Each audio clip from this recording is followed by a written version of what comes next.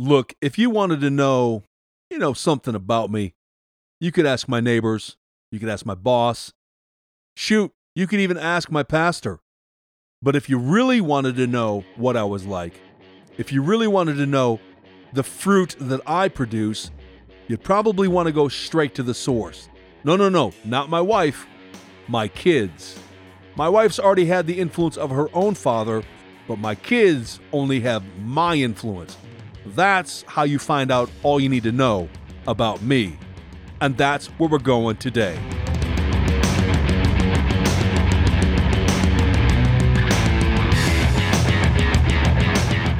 Wake the faith up, Slayer Garth Heckman, David Alliance. Hope you're doing well. Hope you had a great weekend. Weekend full of football. My Bears, it looked like they put up a good game. They did. I was pleasantly surprised. Very surprised. Better than last week against Minnesota. I know we won that week last week against Minnesota, but did we really win? Not really. Anyway, I digress. Hey, you can reach out to me at TDAgiantSlayer at gmail.com. That's gmail.com. I'm going to get off on a little bit of a tangent here real quick. Just real quick. And it's only because I'm highly involved in a ministry. I'm on the board of a ministry called Alpha, which is a pro-life organization. And I know we have those all over the country. I know in Madison, there's Pregnancy Information Center with Liz Osborne. I used to serve them as well. But there's something that keeps bugging me, guys. I mean, I'll say gentlemen, but let's say guys. Men, this is what keeps bugging me every time we have an event for Alpha, whether it's a fundraiser or whether it's an event or whether it's an informational meeting or whether it's to go and pick at a abortion clinic or whatever it is. We have everybody show up but young men. I mean, men 40 and under, zero, crickets, absence, nothing, nada, zilch. We need young men in the pro-life movement. We need you to get involved. We need you to plug in. We need you to give, sacrifice, serve.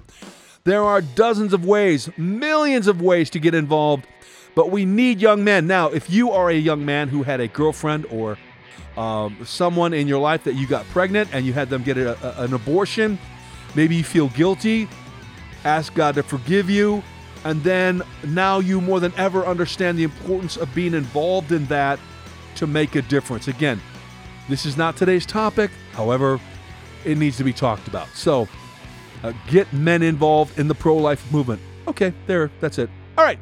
So in Genesis chapter 22, we see the story of Abraham. It said that he is tested by God. In verse 2, it says, God said, take your son, your only son, whom you love, who he had waited 100 years for. And he was 100 years old, but he waited a long time to get this son. And he said to go to the region of Moriah, sacrifice him there as a burnt offering on a mountain that I will show you. Hold on. Abraham and Sarah wait all this time to finally get the seed that's going to be the nation of Israel. They waited years, then there's a miracle, and now God says, sacrifice your son, your only son.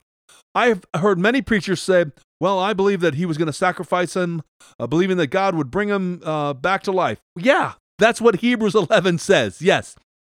But while we can focus on the obedience of Abraham, and that is definitely something you should think about and talk about, what always blows my mind, and I brought this up once before, what blows my mind is that Isaac, who was probably about 12 years of age, followed his father's requests. Come with me. We're going to have a sacrifice. Okay, now you build an altar. Now you lay down on the altar. Now I have a knife, and I raise it over you. Look, what are you teaching your kids? Have your kids learned from you that they're willing to be a sacrifice for God? I don't mean a human sacrifice, though. Are they willing to, say they follow Christ, even if it costs them their life? What's the example that Abraham had that his son would willingly obey his father, even if it meant, get up on this altar, I'm going to sacrifice you?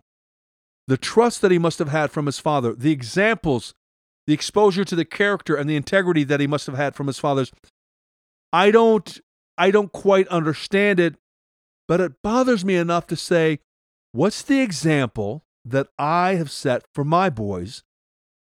Would they climb up on that altar?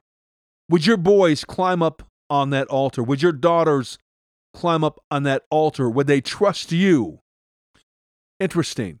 You know, the Bible is filled with a bunch of really bad fathers. Eli, Samuel, was he's kind of a reject from Eli in a sense. Eli was a horrible father. Eli's sons, they slept with women, they were priests, they stole from the temple. Then you have David, and you go, David was a bad dad? David was a horrible dad. Yes, he was a God after man's own heart, but man, his firstborn Ammon was a rapist. His secondborn Absalom tried to take over his throne. His fourthborn Adonai usurped his brother. His seventhborn Solomon violated every law God made for a king, and he was the wisest. I mean, then you have Manasseh. What a horrible father. Ahaz, even worse father. We could go on and on and on. But the thing in these stories of these dads is that you see that their kids followed their footsteps. And even worse, they were such bad fathers that their kids followed their footsteps. And in the same way, you see Isaac and the example that Abraham set for him, and he followed that example. Isaac continued to climb up, as we shall say, as a sacrifice on the altar throughout his life. It comes down to this, really. If I want my son to be willing to die to his flesh, to die to the world's desires and the world's agenda, they need to be able to see in their father an example where I died to the world, where I died to my flesh, where I was willing to sacrifice things in my life. My kids aren't going to sacrifice for Christ if they don't see their dad sacrifice for Christ. Yes, it was amazing that Abraham took his son up to the mountain to sacrifice him, but it was even more amazing of the example that he set, that his son Isaac would lay there and be the sacrifice itself. Garth Heckman, David Alliance, keep slaying giants.